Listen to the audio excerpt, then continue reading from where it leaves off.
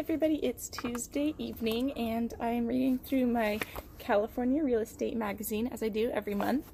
This is our November-December issue and I came across something really important that I want to share with you. It's just a couple of tips on how to keep smart home devices secure. So there's just 4 little tips here I want to share with you.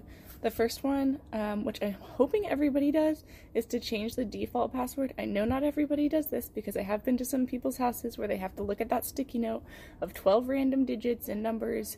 And so those default passwords, I know some of them end up being things like 1, 2, 3, 4. Please change that default password. Create a unique, strong password. You can use password management tools. One is called LastPass, and that can help you come up with super strong passwords and keep track of all of them on multiple devices.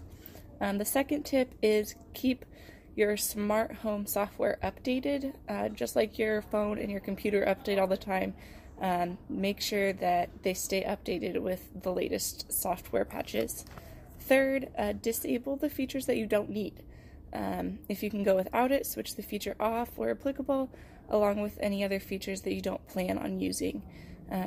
Review each device's security settings and adjust the ones that are overly permissive. Like every time I download a new app on my phone, it says we're requesting all of these access to all of this data. Go through, see which ones are required and which ones you don't have to give permission to, and which ones you actually need to be using, which ones are just going to be sitting in the background collecting your information. The fourth tip is to secure the wireless router. The catalog here suggests using a WPA2 encryption instead of a WEP.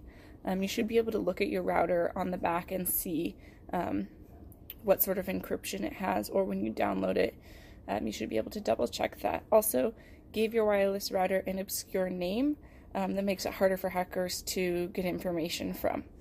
So those are just 4 really easy tips to keep your smart devices secure. If you have any questions or need some help, give me a call. I'm not the best at electronics, but I'll do my best. And of course, Google's always a great friend.